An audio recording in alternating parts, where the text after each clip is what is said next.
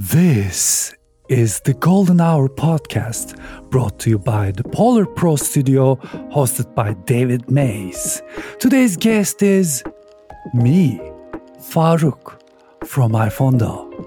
And today we're going to talk about a lot of stuff about cameras, about phones, about YouTube and TikTok. But the question is this podcast any good?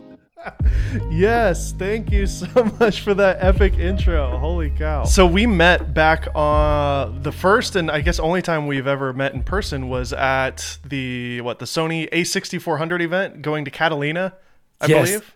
I was thinking about that. I was like, was it A6400 or A6600? But it was one of those that flipped upwards. Yeah, it was the 400. That was the first time that ever happened. That was the first time they started kind of making cameras that we wanted, having a selfie screen on it. Everybody was like, come on, give us a flip screen, Sony. So that was pretty exciting. That was a great trip. It was a great trip. And I remember you making magic tricks on the way. Yep. While we were on the boat. It was a lot of entertainment going on. It was great, actually, now that you think about it, I know, especially with how things are now, like to think about those times, I think of them fondly. I miss the interactions with other creators and just being around each other. Hopefully things will start happening again and camera companies will maybe do those types of events again. That'd be awesome. I cannot wait. Before I was a YouTuber, I actually watched your content and was aware of your channel and have always been a fan of the kind of rock and roll aesthetic and the rock and roll music that you've also done in there. We could talk about that because I'm a guitar player. I don't know if you knew that, but nice. Yeah.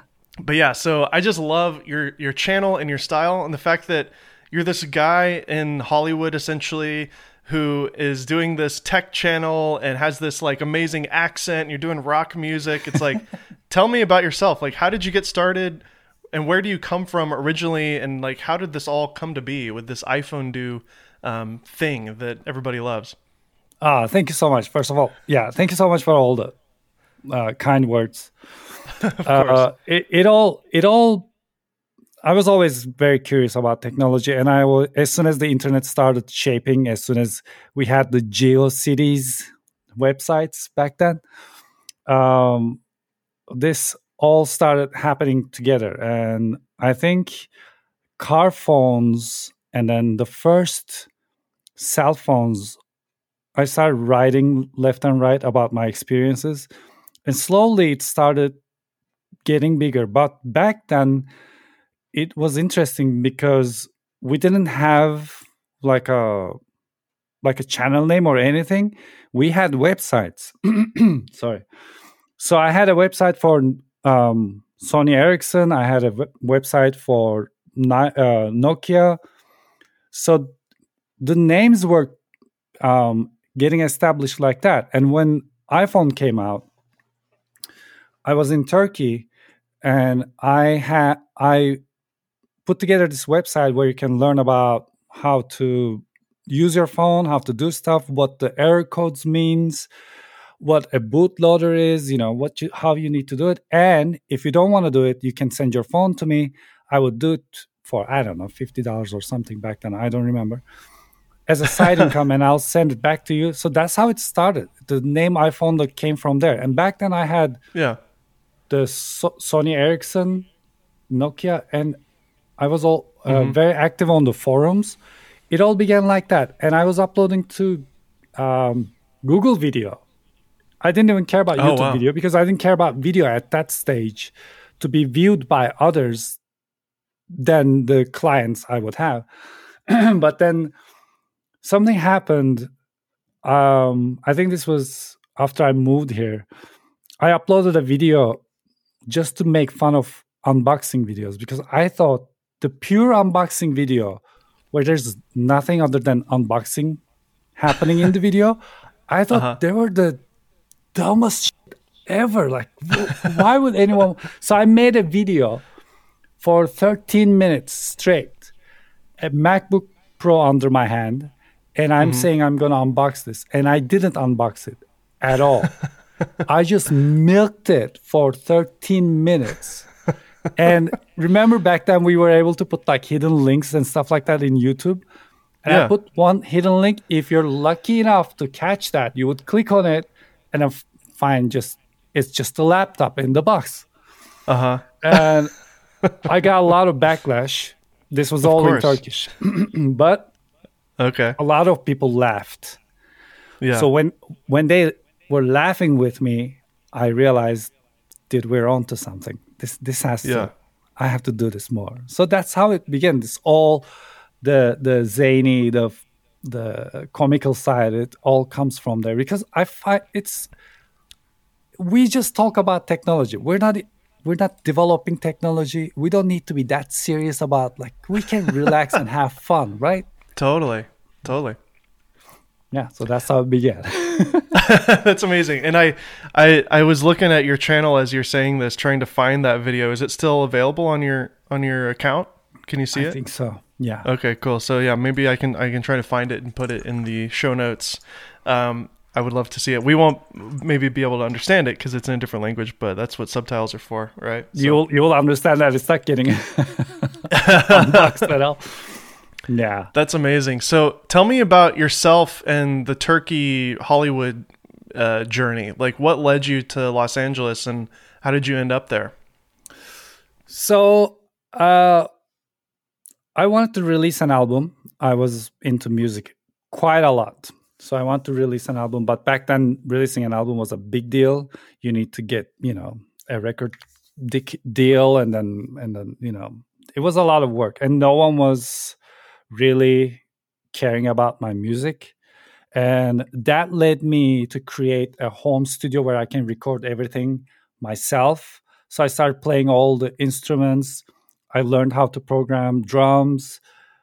And then I put together demo albums. I was sending them out. No one was listening. No one cared. Mm. I was entering music competitions So harsh. naively. Not naively back then. I didn't know what music competitions, really are made for. I was like, yeah, maybe I'll win. I had no idea. It's promotion for a band that is already decided. So, Good point. and then I decided to come to the music school here in LA. And my sister lives here. She's been living here a lot longer than me. Uh, so I one day I decided to leave, and I called my mom. I was thinking this is gonna be really sad. Like, Mom, I want to go. I want to go to music school in US. I thought she was gonna be like, "Oh, my son, no, you should keep on grinding. You should." She was like, "Okay, okay, I'm gonna find someone to buy your furniture. I'm gonna Uh-huh. rent your house. You're in 6 months, dude. Oh, wow. 6 months. She kicked me out of Turkey in 6 months. I was here. I was like, wait, I wasn't ready. I didn't. I didn't That's know. amazing.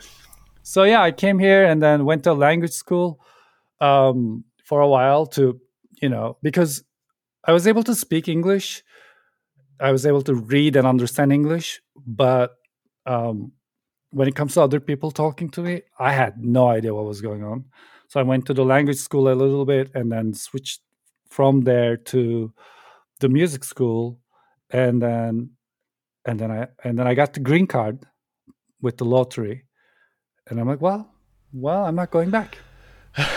That's amazing. Yeah, That's crazy. Yeah, I don't know if you've ever done like a tell all on your channel, kind of explaining that, but that's the first time I've heard of your story. I haven't. Most people don't even know where the iPhone the name comes from. Yeah, I'm planning to do it. Actually, this year I want to do a lot more. How we work with companies, how we work with sponsors, what is a sponsored content, how we review stuff, what happens when after we review stuff. Like there are a couple of products that they changed after I reviewed it, right? So 1 year later, a guy buys the same product, and some people watch the reviews to validate themselves to hear what a great choice they made. A lot of people do that. I do that myself.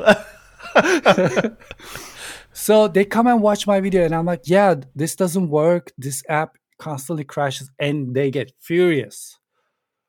And then it's like, can you see that video is posted a year ago?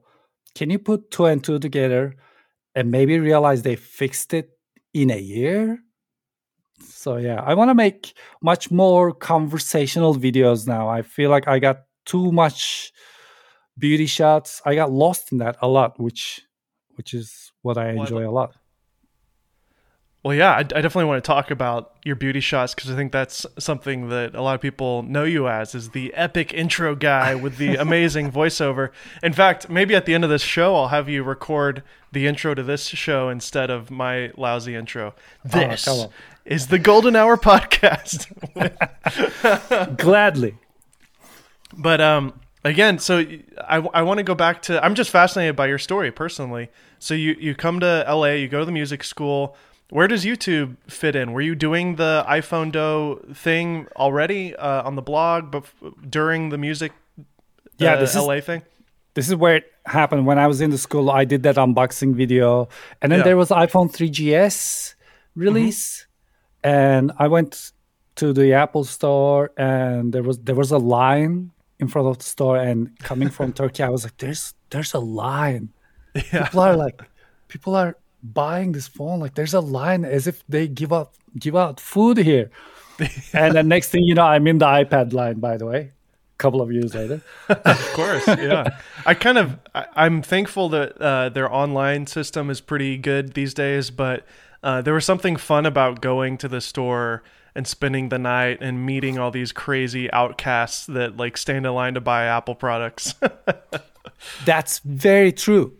Being in the line is not about being in the line. It's being with people like you there. Yeah. And it's a lot of fun. And then Apple comes out, they bring you food, they bring you drinks. Yeah. It's an event. I remember going there like 5 a.m. and stuff like that. And it has always been a fun event. This is good too. They give you a time slot and then you go there, you pick up your phone. It's a little robotic maybe. Yeah. But yeah. It's efficient. It's a very Tim Cook way of doing things. But okay, so you're kind of doing things at the same time. And I think maybe that's when I discovered your content. I don't know, you were doing tech stuff and I'd watch it. You do camera reviews, you would do mobile phone reviews. And I remember, I don't even know exactly what I'm thinking, but I just remember a while ago, before I did YouTube, maybe 4 or 5 years ago, you were infusing your music into your stuff. I know you still do, but every once in a while you would like cut to like a vlog sequence and then underneath would be like a song that you wrote or something. And I always thought that was so fascinating that you were kind of blending the two. Was that a strategy that you were doing, or was that just a way for you to kind of express yourself through music with the videos? I think that was before I started trusting the Epidemic Sound. That's what I'm using now. I love We're not sponsored or anything. I don't know. Are we? No, we're not. You don't have an affiliate link for them? No, actually, I just started using it, and it's good. Oh, cool. So before them, I know that YouTube is really weird, and whenever a big YouTuber does something terrible, all the bad things, all the bad outcome happens to smaller channels like us. Like, I'm talking about the top guys. They'd go and do something controversial, and then we pay for it. We have to go and click like, no, there are no kids in my video. No, this is not for kids. No, this, like, it's there's really, no language in this. Yeah. So we're paying the price for all of that stuff. And I was always thinking the songs are going to come back and haunt me. So I got to prepare my own songs. And back then, it wasn't this busy, was it? I don't remember. I remember sparing maybe like 2-3 weeks and just working on, I don't know, a song, and then just release that song for fun. But now it's like, oh, this camera is coming out, that phone is coming out, this is coming out. Oh no, there are NDAs here. Put that product back into this box so they don't see it behind you. Yeah. Now it's crazy, and I cannot complain, but it is a different beast right now. So I feel like now I don't have a lot of time to write songs. But this year, I had it. Last year and the year before that, I had the burnout because of the pandemic and everything. This year, I want to have a lot of fun on the channel because I felt like my channel is not mine anymore. I felt like the competition within myself reached a level where I'm like, okay, now I have to spend 2 months for, calm down, just turn on the camera, just say whatever you feel about the product. You don't have to film every single thing to have it in the B-roll. Yeah, It exactly. was, yeah, I felt like I lost my mind. But it is all that thing that where you're trying to show that you know how this thing works. And that's the problem with the products we review. Now the products are so good that they are as good as the person who's using it, right? So you can take a camera, and I know you will use that camera to the max. I will use that camera to the max, but someone else may not. So they come and they watch your video and they look at the same camera they have. They're like, this doesn't take photos like that. Yeah. And I'm like, no, you can't. You can't. I'm showing it to you. Yeah. So it is really weird. You want to close all those doors so people can ask themselves that question. But Totally. Yeah, it's a strange thing being in our niche too, because it's kind of we're making reviews about products that are used in filmmaking and storytelling and stuff and commercial projects, and we're just kind of making YouTube videos. So it's kind of like Armando has done a good job of, like, every once in a while he'll do a short film or whatever, and certain people do that, but then it's hard to replicate that month over month over month when there's new products coming out every single week, basically. And then you have Gerald, who's got his format, in his studio. And I just love your format and the fact that you've been able to keep it interesting by having a wonderful set with great tests that you do in your studio. But then you also get out and you go to the beach and you go outside and film stuff out on the street. How have you been able to kind of balance all these different things with the fact that you're talking about cameras and tools that are used in a creative way? How do you stay creative when it's kind of become almost like a machine that you're having to crank these videos out so regularly? I feel like in time you start narrowing a format to the product. If it's a gimbal, we will go running and we will do the Rocky test. If it's a camera, it usually starts in Venice Beach. That kind of template happens by itself for the products. So, and then you start playing around with those things. I feel like sometimes it's repetitive to go and film a skateboarder for every camera review, but for me it gives me a great idea about the differences between the previous camera and the same camera, because I'm doing the same thing. So if it's a lot easier with a camera, for example, when I reviewed Hasselblad is not a sports camera. To be able to capture that skateboarder in focus, I had to set it to manual focus. Guess where the focus is gonna be? No one listens to you because this is not. They're not working with you. They're just skating over there, and you gotta capture the photo. So that's a different experience. And then you go with the Sony camera, and everything is focused all the time. So you're like, oh, okay. then you they're doing they're doing tricks and their eye is perfectly in focus every time. It's crazy. I don't know how they do it. It's crazy. Yeah, so it happens though. These templates happen by itself, and then you start having fun with it. That's awesome. So when did it kind of click in for you with the channel that you were like, okay, this is actually potentially a way to make money and to become like a job? Because again, you moved to LA to do music. You went to the school. Like, whatever happened with the school? Did you graduate? Did you do any production or anything? And then I did graduate. But the funny thing is, in school, I brought my camera one day, and little did I know, I am in a classroom of singers, and everyone needs headshots, including the teachers. So I ended up doing headshots for everyone. And then I was going to a gym, and people at the gym, the trainers needed headshots. They heard about the so suddenly I graduated from music school, but I was doing photography, and then our friends started getting married, so I started shooting weddings, and then that kind of took off. And one day, a friend of mine said he sent me everything Apple Pro's footage where he unlocks all the iPhones with one finger. He said, "You see this? I think if you switch to English, um, all the people, all the global audience can see your videos." I think this was 2014. And that made a lot of sense. But switching to English is really difficult. Back then, I was going to the YouTube studio in Marina del Rey to film stuff over there, and you had to have certain amount of subscribers to be able to access their place. There were a lot of things. So one day I switched my channel from Turkish to English because I had no other choice. I didn't have any choice to start a new channel and wait for it to grow up and stuff like that.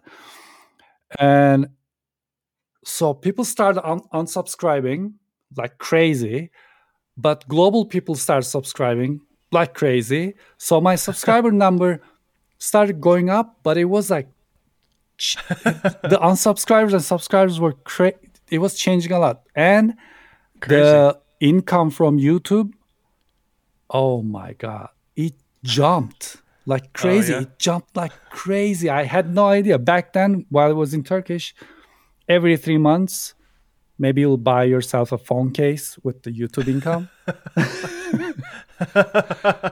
And suddenly I was like, holy, what's going on? We can make a living like this. So it started going like that, and I closed all the doors to the subscribers and everything. But then when the controversies started to happen, when YouTube started like, yeah, we're going to cut it from here a little bit, we're going to cut it from there a little bit, I'm like, Sure. okay, sponsors, come on, let's do this. Okay, so like once you switched to English, you started seeing some growth, and then was that the point where you're like, dang, I can make a living out of this, and you started treating it very seriously at that point? Absolutely, yeah. Also, before that, I was anonymous. It was in Turkish, I was anonymous, which, if you're planning to open up a channel or do anything online anonymously, listen to me. Don't do it. You didn't plan for it. Believe me. Anonymously? What do you mean by that? So I never showed my face. All of my videos were like this area. Yeah. But that was a joke. That was a joke / a Turkish cultural thing where you don't show off your wealth. And since I was buying these products myself, it's a way of showing your wealth. So that's not cool. So I didn't want to put a face into it. I wanted it to be. Yeah. A lot of YouTubers could learn from that. I wanted it to be about the product, but not about me. Sure. But they discovered who I am because you know, your mom is online, your sister is online, your wife is online. Sure. And we're taking photos. Someone posts it. Yeah. So you switched it to English and you just went ahead and included your face. Yeah, and revealed myself. I did an unboxing of my head. I hope that's true. Is that true? You had a box over your head? Yeah. Yeah. I'm going to have to find that video. That's incredible. I think it's Hello World. Okay. It's called Hello World. Hello World on iPhone. And it's iPhone Do, right? Not Do. Yeah. iPhone Do, like Taekwondo. Yeah. Although I'm sure everybody calls it iPhone Do. That's a constant. Yeah, I get that a lot. Yeah. Okay, so it started working. How did you get the stuff at the beginning? Did you buy it and then return it? Did you have friends that would let you borrow stuff? Did you rent cameras? How did it work for you when you started out? So in the very beginning, I was buying all the stuff and I was updating to every iPhone. I had 2 lines because back then we had to have phone lines to be able to upgrade every year. Otherwise, it was every 2 years, or you pay a lot. You pay the full price. So I had 2 lines, and 1 year apart from each other. So I was updating with that. And I was buying all of the products, or my friends were coming. They were buying the products for themselves before they go back to Turkey, or my parents were doing, or it was things that I was buying for my friends that are gonna, stop by LA and then go somewhere. So that's how it happened. At what point did people start kind of reaching out? Was that a couple years in, or I guess at that time there really wasn't a real precedent for a lot of these companies to give you stuff in advance. That really wasn't happening 7 years ago or 5 years ago. But yeah, I mean, There was no such thing. And in the beginning, it was just phone cases and stuff like that. Like, yeah, who cares? But then they would send you Holoclip. I think sent me a lens or something, and then I had Steadicam Smoothie. Yes, oh, yeah, I remember that. Steadicam Smoothie. So an I remember that. agency sends Steadicam Smoothie, and I was mind blown. Steadicam Smoothie came. I made the video, and I wrote them an email. Of course, like they had no say in the video, nothing. They just sent the product, and that was it. Yeah. And no one's asking back for the products. I'm like, what's going on? No one's asking back. Oh my I was gosh. so mind blown. Yeah, Steadicam Smoothie 7 years ago. I just searched it here. 7 years ago, CC in English. So I wonder. So yeah, that's me testing the waters, the global waters. The global waters. But your head isn't in it here on this one. This is a chopped off head version. Oh wow, that's so interesting. Yeah. I didn't know that. That's a cultural thing. So, did you have any filmmaking like background or anything? Did you just kind of stumble into all this? Like all in the amateur level. My grandfather was huge in photography. So my father also, we had the dark rooms and stuff like that in our houses. So it was always in the blood. And I used to make short movies and stuff like that, but all super amateur, like point the camera somewhere, stand there, pause the camera, move out, keep on filming, and like, oh, he disappeared, that lame stuff. Totally. And now here we are.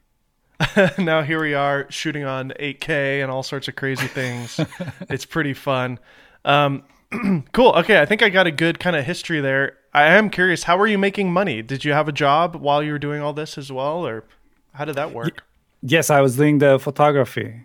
That's Okay. That's how things were going. I was doing the headshots and videography. Oh, wow. Okay. I was doing graphic work. That's how it was going. Gotcha. Logos, And I mean, I guess is LA the only place you've lived in America? Did you live in any other states? No. Okay. No, I haven't. Yeah, so I guess you don't really realize it maybe how, I mean, I'm sure you do realize now, but I think the fact that you are in the heart of LA and Hollywood, and there's so many other creators there, there's I got to be a part of this myself for the 4 years that I lived there, and I miss it. There's an electricity to the environment of living in LA, and obviously if you're listening to this podcast and you don't live there, I'm sorry. But like there's true. something special about it. It's true. Like you meet other creators and you had access to the YouTube studio, like the physical YouTube studio, we all have access to the YouTube studio on the website.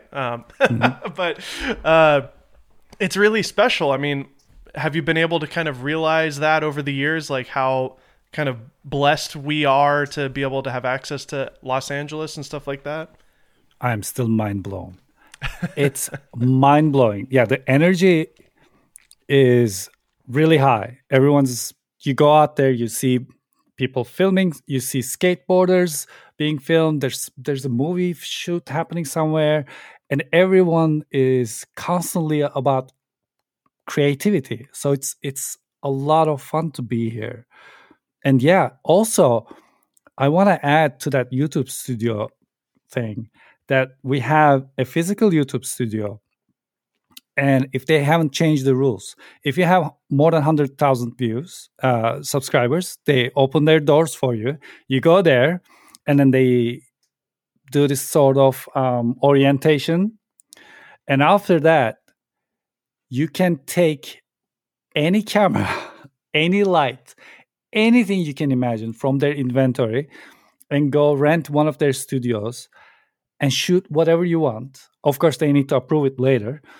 And also back then, I don't know if they still do it. They had prepared sets, like a set. So let's say it's Halloween time. They had a set for, I don't know, a scary movie.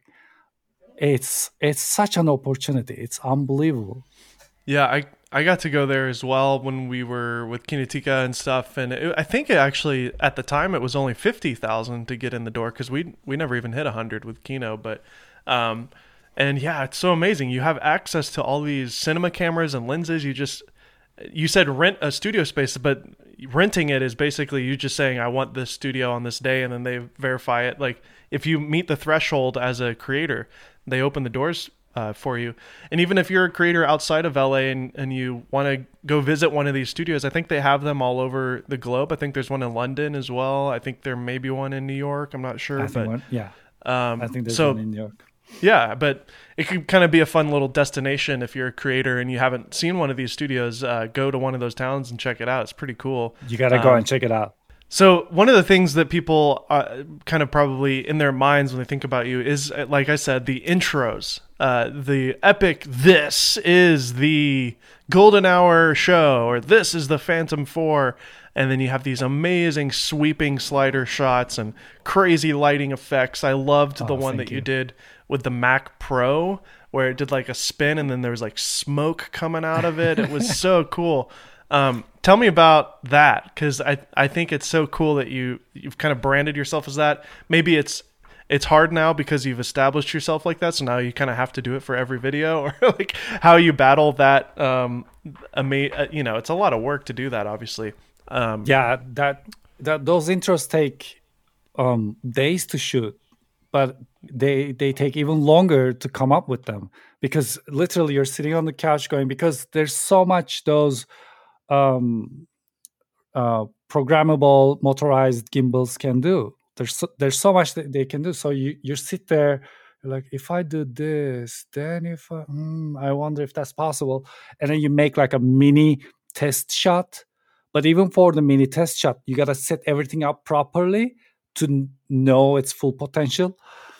And it became a part of the channel, and I'm very proud of them, and I really enjoy them, because it's all about how much a product excites me, how much I want to share it with the people, because I'm not the company.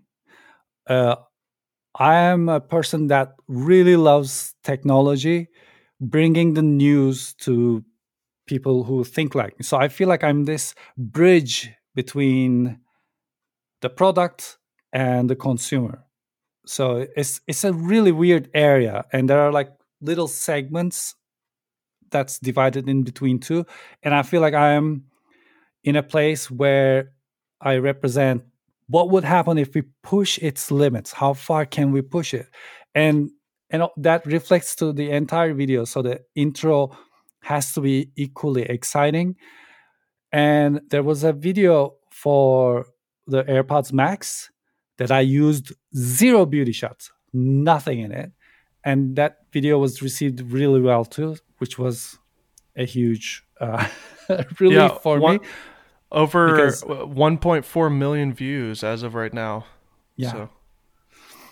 So that's good to know, because it's all about the content of the video, and AirPods Max really had so much that we needed to talk about, even though it's a beautiful looking headphone. So that fulfilled that. You don't really need to make intros to everything. But if it's a drone, I'm blown away by the design of the drones or the design of the cameras. I'm a design graduate myself, so whenever I see a Dyson's box, is so interesting to me, because they make it so good, so efficient and stuff like that. Dyson? The vacuum company? Yeah. Dude, they make crazy boxes. When you unfold it, when it's folded, I don't know how they cut it. It's all in the shape of the product. And then you unfold it, it's this flat carton thing. And I'm like, dude, how did they do this? It's so good. That's cool. Yeah. I didn't realize that. Okay. I guess there's a reason why it's expensive, I guess. That's the reason. Spending it all on the packaging. Do you find that from a YouTube analytics standpoint, do you find that those first, 60 seconds of your video with those intros, does that help with your like retention? Do people kind of stick around longer because you hook them at the beginning? Is that your reason for it, or is it just kind of something that you artistically enjoy doing? It is definitely something I artistically enjoy, and I think it is actually not really good for the video, because the more professional it looks, the more suspicious the audience become. And if they don't know you, if they haven't been following you, I don't know if they realize a channel like my size, which is on the edge of becoming, one of the known channels, but it's also still so small that a lot of people don't know me. That they don't even realize where that footage is from. So I don't think it really helps, especially with TikTok and everything right now. They just point the phone and shoot, which is something I love.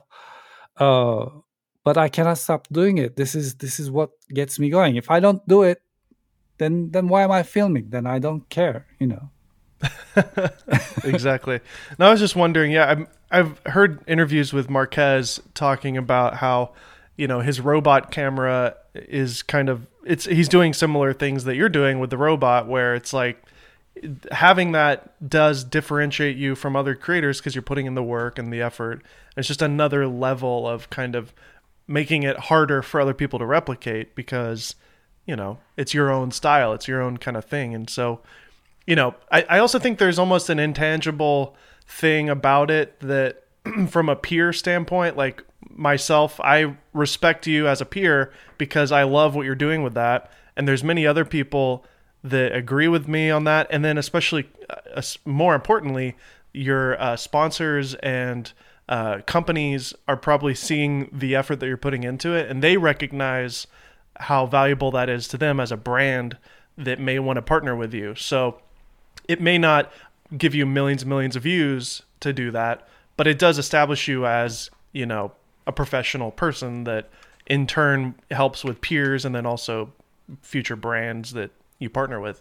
That's a really good point, because in my case, I still don't send videos for anyone to check. I don't sign anything that limits what I'm saying. They all trust me, and having videos like my karma review is so liberating, because if a company doesn't trust their product, they don't send it to you. So it's such a clean conscience when you're reviewing something, and the companies know. So a company knows if you're making something up, right? If you grab a camera and if it's bad and you're like, this is so good, but you're not showing any footage and stuff like that, people do those little shortcuts. Everyone knows it. Everyone knows how this thing works, knows it, and then they see it. So either they approach it to make stuff up for their product, or they look at my videos, which is, I'm super proud of this. They're like, oh yeah, he will talk about, I don't know, these problems we have, and we don't want anyone's attention on it, is one angle. And the other angle is, oh, this guy will not cover the microphone with his finger and then say the microphone is bad, So you get, so in the company's eyes, you reach a level of, this guy knows what he's doing. And if he has questions, he will ask you. But if the product is shit, he will say it's shit. So be prepared, How have you, absolutely 100%. How have you found the best way to make money as a creator doing this? Is it views? Are you getting good money from your CPM? Are you working with sponsors regularly? What's your kind of business strategy for how you make a living? I'm just curious. So I really like the amount of money I make just from the views. It is really good. It keeps everything going. But I'm in a house. I don't have any employees. If I stop making videos for 3 months just because I don't want to, it's all on me, right? If I can still pay the rent and stuff like that, then we're good. But if I have an office, if I have employees, if I have, you know, stuff that I need to pay, the office is electricity bill and stuff like that, I have to work. So in that sense, I'm really free to do whatever I want, and the YouTube's income is really good. You're making good money with your ad revenue, and that's a huge blessing because of our niche. The tech and camera gear niche has a really high CPM when you compare it to other niches like entertainment or gaming, especially. So that is a blessing that, if you get into the tech niche and you're successful, you can actually make pretty good money off of the views. I know Marquez is making bank, just off of his views, which is awesome. And it makes sense, right? The people who watch that type of content are going to buy maybe products that are advertised in front of those videos. Like if a new Samsung phone is out, they're probably going to buy a spot in front of a YouTuber to advertise the new Samsung phone, and somebody might click that link and go buy the phone, So like it makes sense why that works in that niche. What about cameras? Because I think you and I especially could talk about cameras for hours. I don't want to take too much of your time. It's already been about 49 minutes. Are you okay on time here with the show? Absolutely, yeah. Okay, cool. I saw your wife back there. By the way, your wife, she's in the videos. How long have you guys been married now? I'm just curious. More than, forever, if you ask me. Do you have kids? Do you guys have kids? No. Okay. We buy phones instead of kids. Do you guys have dogs or animals? No. We want to get 2 dogs eventually, but our house right now is really small, and she's working endlessly. I'm working endlessly. So does she work with you, or does she have her own She has her own stuff. She works with musicians. She takes care of their social media, and then she does her music on top of it. She's releasing her album this year, so she goes to the studio, does the recording and everything. We have a studio here, so she pre-records stuff here and then goes to the studio. But what's her name? Her name is Joe Nagle, Nagle. Great. Everybody go check it out. Something recently that you posted, I'm really interested in your opinion on, and that's the Nikon. I feel like it's one of the most underrated cameras of the year, the Z9. Yes. Just give me kind of your kind of overall thoughts on it, because you made an amazing video as always on it. I loved it, and it's a really in-depth video too. It's about 27 minutes. Great intro as always, of course, with this one. But the title of your review is "Use It as My Main Camera, 8K." Now, I don't think we're going to get a ton of clicks on, talking about the Z9 necessarily, because it's just, unfortunately, people just don't give a crap about Nikon. But the camera, I think as tech enthusiasts, it's important to recognize when something's amazing. And I think what they've done is truly amazing. I'd love to hear your thoughts on the Z9. So Z9 is incredible. It's just, so I had Z6. That was good. That was okay. Me too. It had its, strengths and weaknesses. It was okay. Nothing to complain about.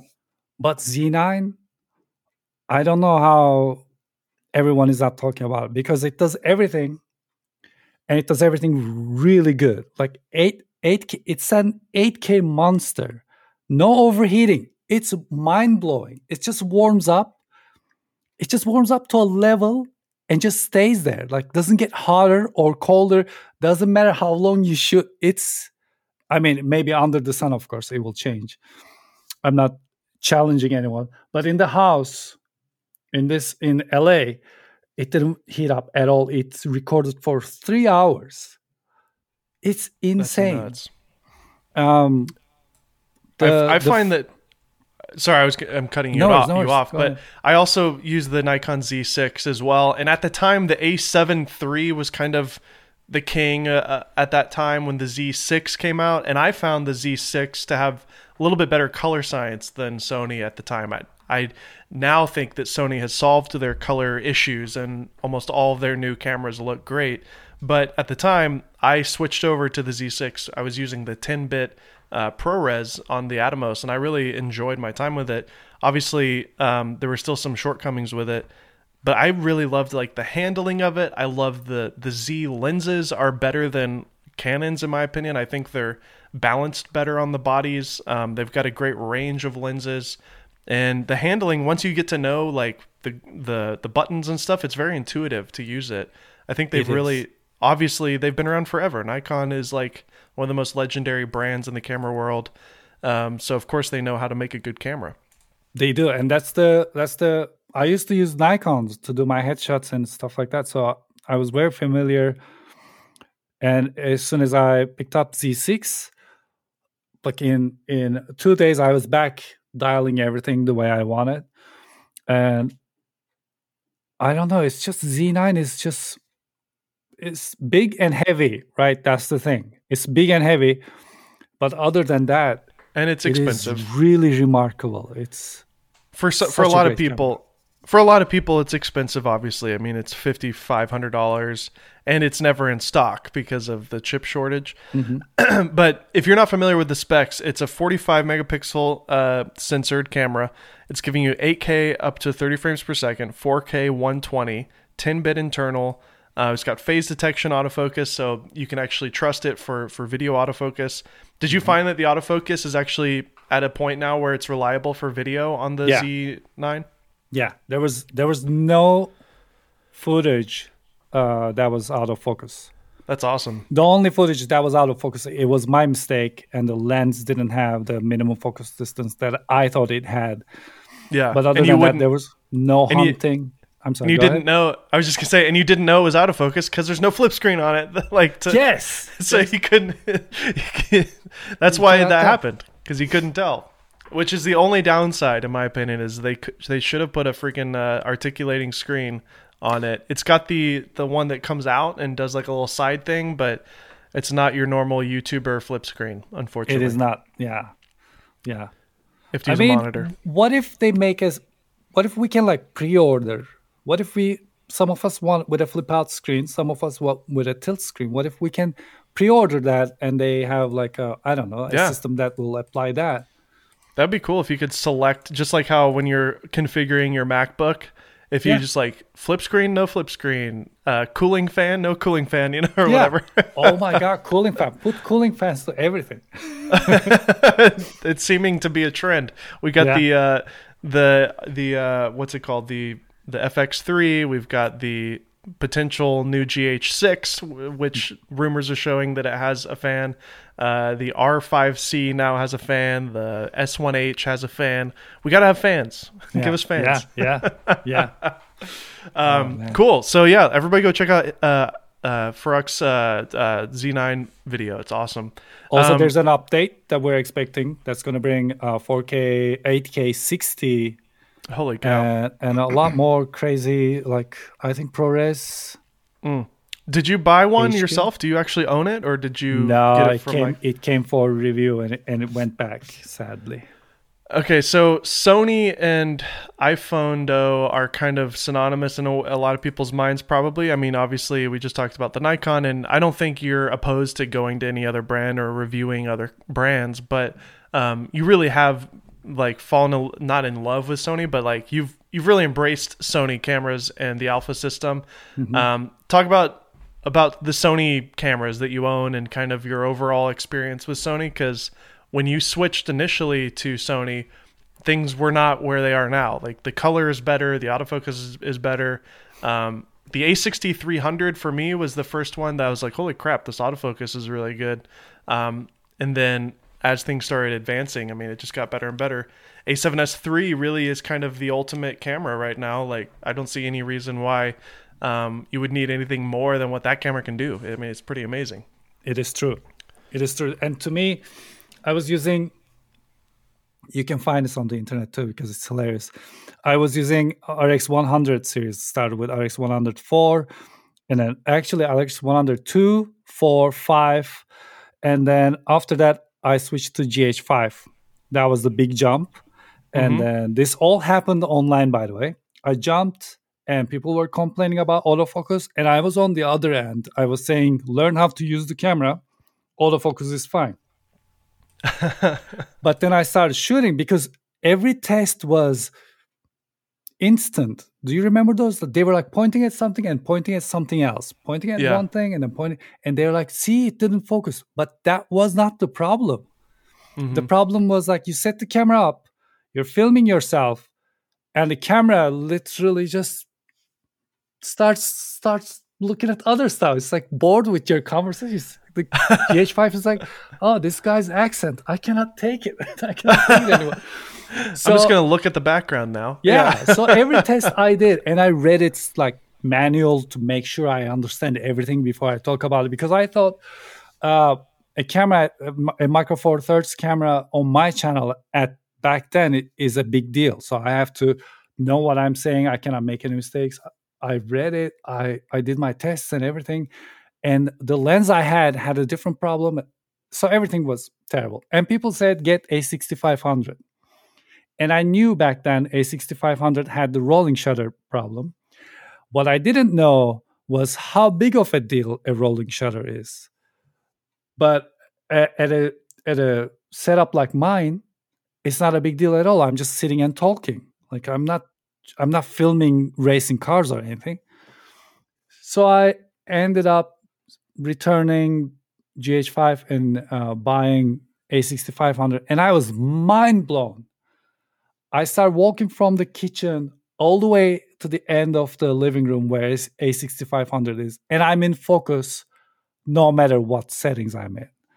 So at that point, something clicked so good with Sony.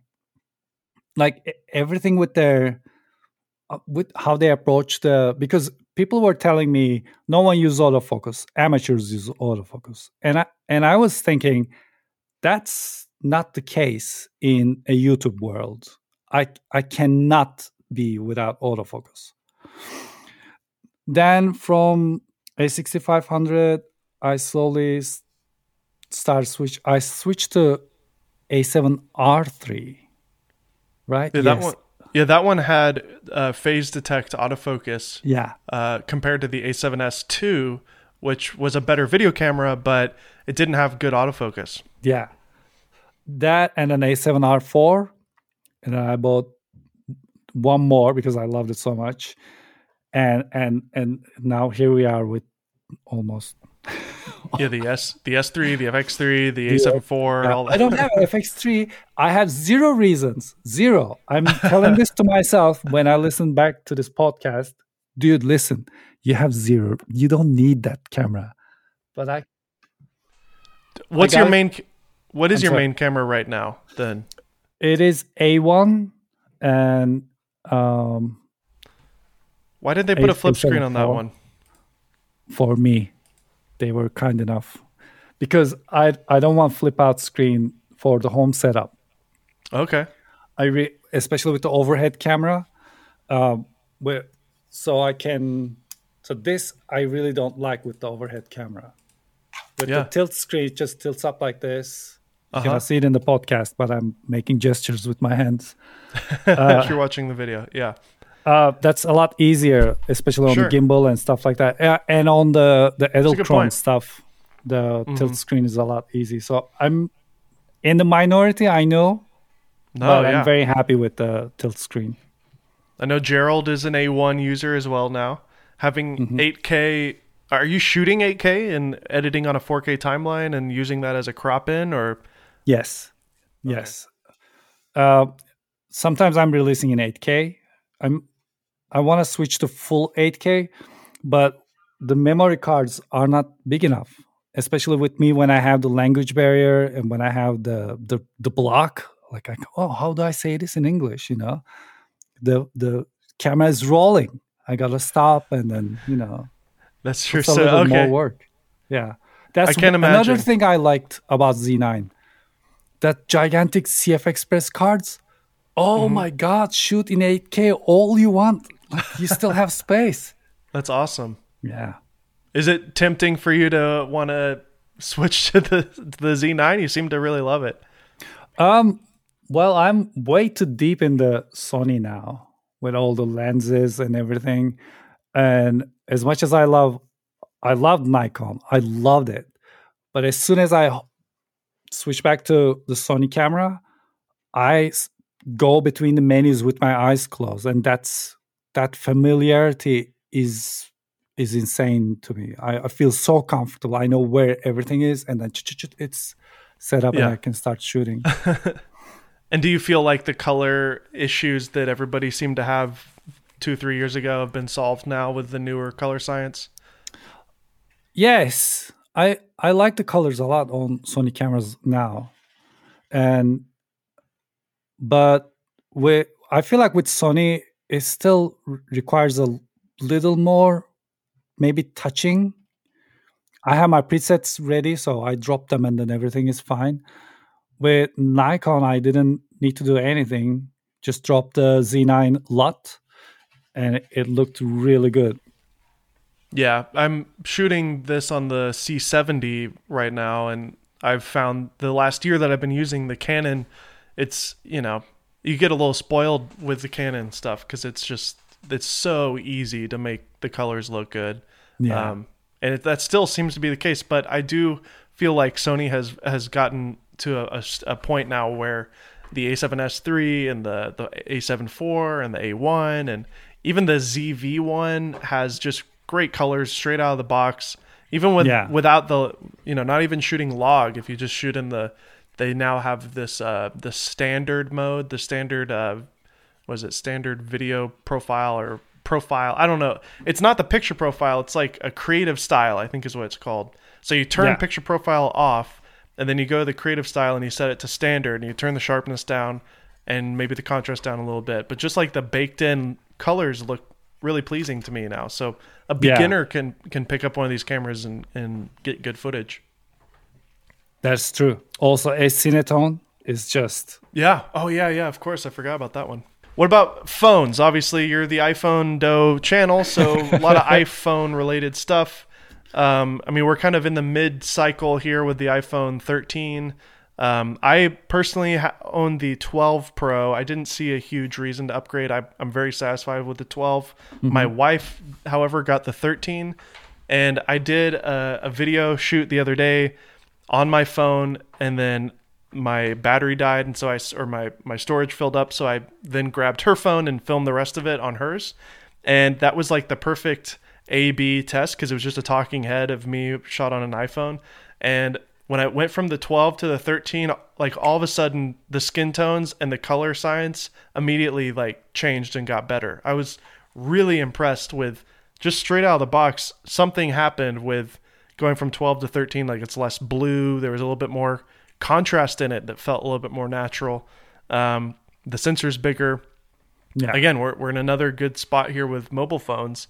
Do you think we'll ever get to a point where you'll be shooting your reviews on a phone instead of a full frame camera?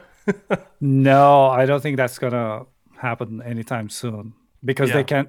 the second they can perfect the artificial background blur and stuff like that, maybe if they find a way to take care of hair and the little corners of stuff, maybe, but still they have a lot of ways to go. I feel like there's a very big difference also with a A7S III.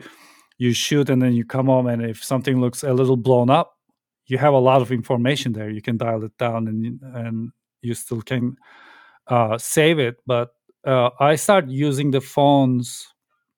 Let's say if I'm reviewing a camera and I'm out there in Venice Beach and I see something, I just take out my phone and I film it there, and I talk to the phone as well. So I record what I'm saying and the footage just on the phone that is in my hand, and that started working really well with iPhone 12, and it goes on with 13.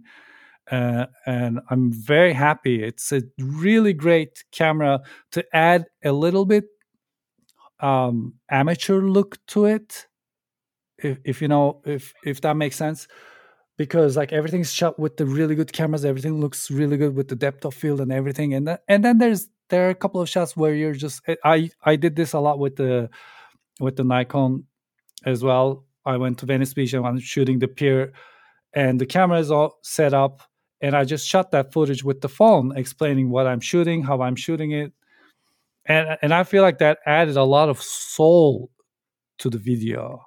So it's really good, and I'm very happy with these phones, and yeah, I have no complaints. I'm preparing a review that's like 6 months later video. Oh, perfect. I'm Yeah. very excited. Yeah. The thing that I would love to see changed is some way to get footage off of the phone faster. I think that's Can you believe it? I think that's the number one thing that, like, obviously we've been begging for like better codecs, and now we've got the ProRes codec, which is awesome that we can do that on these phones. That's actually kind of mind blowing that that's even possible. But because of that, now everybody's really understanding how bad it is with the USB 2 speed with the Lightning. So Can you believe it? So what do you think about that? Should they go to USB-C? Is there a way to do this wirelessly? Or I don't Lightning think so. too, whatever. Put us in another box. I don't care. But just Sure. let us transfer the files faster. It's hilariously, like, everything else about this phone is crazy good. Everything is really good. I'm very happy with everything. Everything you do on it works great. And then if you want to shoot ProRes video, then you got to make sure you have time to transfer it, because that's going to take forever. I was trying to think, like, imagine if there was a real production using those, and you'd really have to have at least like 5 phones, because you could just shoot all day on it. The file sizes are massive, so you need like a 1 terabyte for each phone. You hand it off to a DIT, and then they just plug it in and just let it sit overnight, because it takes 5 hours to dump the footage, you know? So you then go to the next phone and fill that one up, and then dump that overnight, you know? Like, it's not a practical solution. So hopefully, whether it's Lightning 2 or USB-C with even just USB 3.1 speed would be better. But I mean, obviously Thunderbolt, like the iPad Pro, would be awesome. So maybe I feel like it would make sense almost for the iPhone 14 Pro models to have the same connection as the iPad Pro. I agree. I feel like that makes sense, because most people don't care about that still. They only use that plug to charge it. So maybe get rid of the plug, go to MagSafe on the 14 mini and the 14, and then do, Thunderbolt USB-C on Pro and Pro Max. That'd be awesome. I agree. With the 12, the difference between the regular 12 mini and 12 versus 12 Pro and 12 Pro Max was even 12 Pro and 12 Pro Max are different phones, especially with the telelens and stuff like that. So with 13, they made pros more pros and left the 13 mini and 13 a little further back. Just more normal. If you put them on top of each other, comparing how they were different from each other. So with 14, well, I'm pretty sure they already designed and everything is finalized already. They're probably thinking about 16 or 17 right now, but we really need. So, but this is kind of how Apple works. It's that they bring something and then something is missing, and then that they fulfill that, and then we go like, yeah, and then they add something, and then we realize, to use that, now we need something else. There's this always chasing going on, and this Lightning port with the ProRes is an issue. It's not possible to use ProRes. I was trying to make a video because it's not easy to show what ProRes really does in a video. So I was trying my best, and I found a way to show it, and I was really excited. And by the time I was getting the footage out of my phone, everyone released. You know that race we have sometimes? Yeah. Oh, yeah, of course. Everyone released their videos. I was like, okay, never mind. Yeah. Forget it. Can we talk about that? There seems to be this race, I like to call it the rat race, of the YouTube NDA game. Yeah. And you are definitely a part of that race because I am. Yeah. Along with many others, your videos go live at the exact same time when a new product comes out. Mm-hmm. And maybe as an outsider, people may think, oh, they're all competing to get views. And that's partially true. But I would argue that every single person that posts you're friends with. So it's like it is a friendly thing, and it's not even about competing with each other. It's about just being first to market and kind of putting it out there for your audience who are already subscribers who are watching all your content, but then obviously taking advantage of the obvious fact that when a new phone comes out, there's a lot of news about it. So people are searching for that product on YouTube like right away. As soon as somebody finds out, oh, there's a new iPhone, let me learn about it. They go to YouTube, they search iPhone 14, hit enter, and then boom, that's where you get a lot of new subscribers because you get all these people who are discovering you for the first time. So you just want to get it out to get discovered. It's not to like beat iJustine because you guys are like best friends. So it's like, it's not a competition in that way, but it's a race to get it done as quickly as possible. Can you share just Yeah. about It's that? absolutely Like, not a race at all, and it's all like something we do all together. It's, to me, it's actually a lot of fun. I know some people complained because suddenly their timeline is filled up with the iPhone videos and stuff like that.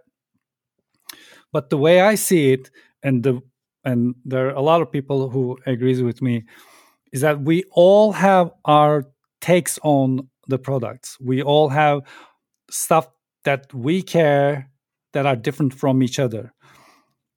And people start watching my video and get information about one thing, and then they go to Justine's video and get information about something else, and from there they go to someone else's video and get information about something else. With the drones, the same thing. Like, everyone goes somewhere else, everyone flies in a different place, everyone flies in a different wind, and everyone's experience is different. So you get a lot of information. It's like asking your friends about a phone. I ask you, and then I ask her, and I ask the other person, and get different people's opinions. And all that information gives you an idea about what to expect from a device. In that sense, I actually really love it. And I don't ever see it as competition. I know some people like try to release maybe an hour early. Oh, I didn't it's Pacific time. I didn't understand that. But in the end, this is not like one shot game. This is a marathon, and we're here for a real long time. So it doesn't matter. TikTok, you've been playing around with TikTok. You seem to like it. What's your thoughts on short form YouTube Shorts and TikTok content? Do you have a strategy, or are you just kind of playing around with it? What are your thoughts on it? I think YouTube is dying. No, it's not dying, but YouTube is established now. YouTube is what it is, and it's losing its sparkly days, and we're transferring to TikTok. I'm barely on YouTube, and my job is on YouTube, and I'm constantly on TikTok. And on TikTok, you see something you like, you tap on it, you double tap it, and then you see more stuff that you like. So it sucks you in a really nice way, like science, music, technology. It's all the stuff I'm interested in, and my front page is filled with them. For You page is filled with them, and I love it so much. And I'm getting used to creating content for TikTok, and I think it's a great way to consume content. It's really good. It's really fast. Yeah, concentrated. The algorithm is so good on TikTok that pretty much now my personal TikTok, when I go to the For You page, it's just every video is something that I'm interested in. And in my case, it's just comedy. It's just funny clips and silly things. And every once in a while, tech-related stuff will pop up here and there. Yeah. Obviously, over the last couple of weeks, it seems like a lot of conversation has been around the way that TikTok pays creators and how little they pay creators, even people who are getting millions and millions of views. Obviously, YouTube is, like you said, more established, so it's a better place to make a living. Yeah. But I think if you really think about where the eyeballs are going and where people are watching stuff, it's on TikTok. And maybe if you just kind of ride the wave of TikTok over the next 5 years as a creator and just grow your content there while obviously making a living on YouTube, I think they'll figure it out eventually, and there probably will be some way to make a living on TikTok, I would imagine. Well, people made living on Instagram, and Instagram wasn't paying anyone anything at all. It was just a different economy. You would get paid in a different way, and that can apply to TikTok. And also on top of that, TikTok pays a little bit, and so you can make a living out of it. But it's not the same system as YouTube, and it cannot be the same system as YouTube. First of all, there's no space for the ads on the sides and stuff like that, and the format is completely different. So it makes so much sense to me. I saw Hank Green complain about it. I was really surprised why he was complaining about it, because that's how it's built. That is the platform, and that's maybe why a lot of people like it, because they don't have to wait for YouTube changed the mid rolls, and I didn't even tell us. One day I upload a video and someone said, "Why did you put, I don't know, like 4 mid roll ads?" And I'm like, I have no idea. I'm not doing anything. So it was so YouTube does all that stuff. There's nothing like that on TikTok. It's fresh, it's new. The younger people are there. It seems like when you find the right audience, it's a little bubble that you can be in. Yeah. I don't know. It's a real nice platform. Totally. And as a musician yourself, and then myself too, I don't know if you saw the parody videos I did, but they performed really well on TikTok and versus on YouTube. You know, they really kind of blew up on TikTok. So if it's music related, it does well there. Yeah. There's one TikTok I did. I stitched someone's video where we're just staring at the screen, and 600,000 views. I'm not doing anything. I'm just staring at the camera for 30 seconds or something. And there's people, I feel like a lot of people who don't understand this stuff will hear that and be like, why? That doesn't make any sense. It's like, what do you mean why? It's funny. It added value to somebody's life through entertainment. And there can be a dollar sign attached to that, because you're actually, even if it's only 15 seconds, you've added a smile or entertainment to somebody for 15 seconds. And yes, that's not a 10-minute YouTube video, but there's value there. And I think we're just at the beginning stages of TikTok's growth. And obviously YouTube is desperately trying to do it with YouTube Shorts, and they may be, able to figure it out there, but I don't know. We'll see. I don't know. I YouTube is my home. That's why I critique it the harshest, because I want my platform to do great stuff, and but I'm seeing YouTube is becoming MySpace. It's never gonna go away, but YouTube had so many scars. It has so many controversies that the protection they had to put themselves in is killing. I never discovered anyone on YouTube. There was one video. I was gonna make a video about Insta360 Go, and I wanted to see what other people did. And I discovered this guy. I have never seen this guy. Never. And we know everyone. This is our life. Our life is YouTube, Twitter, TikTok.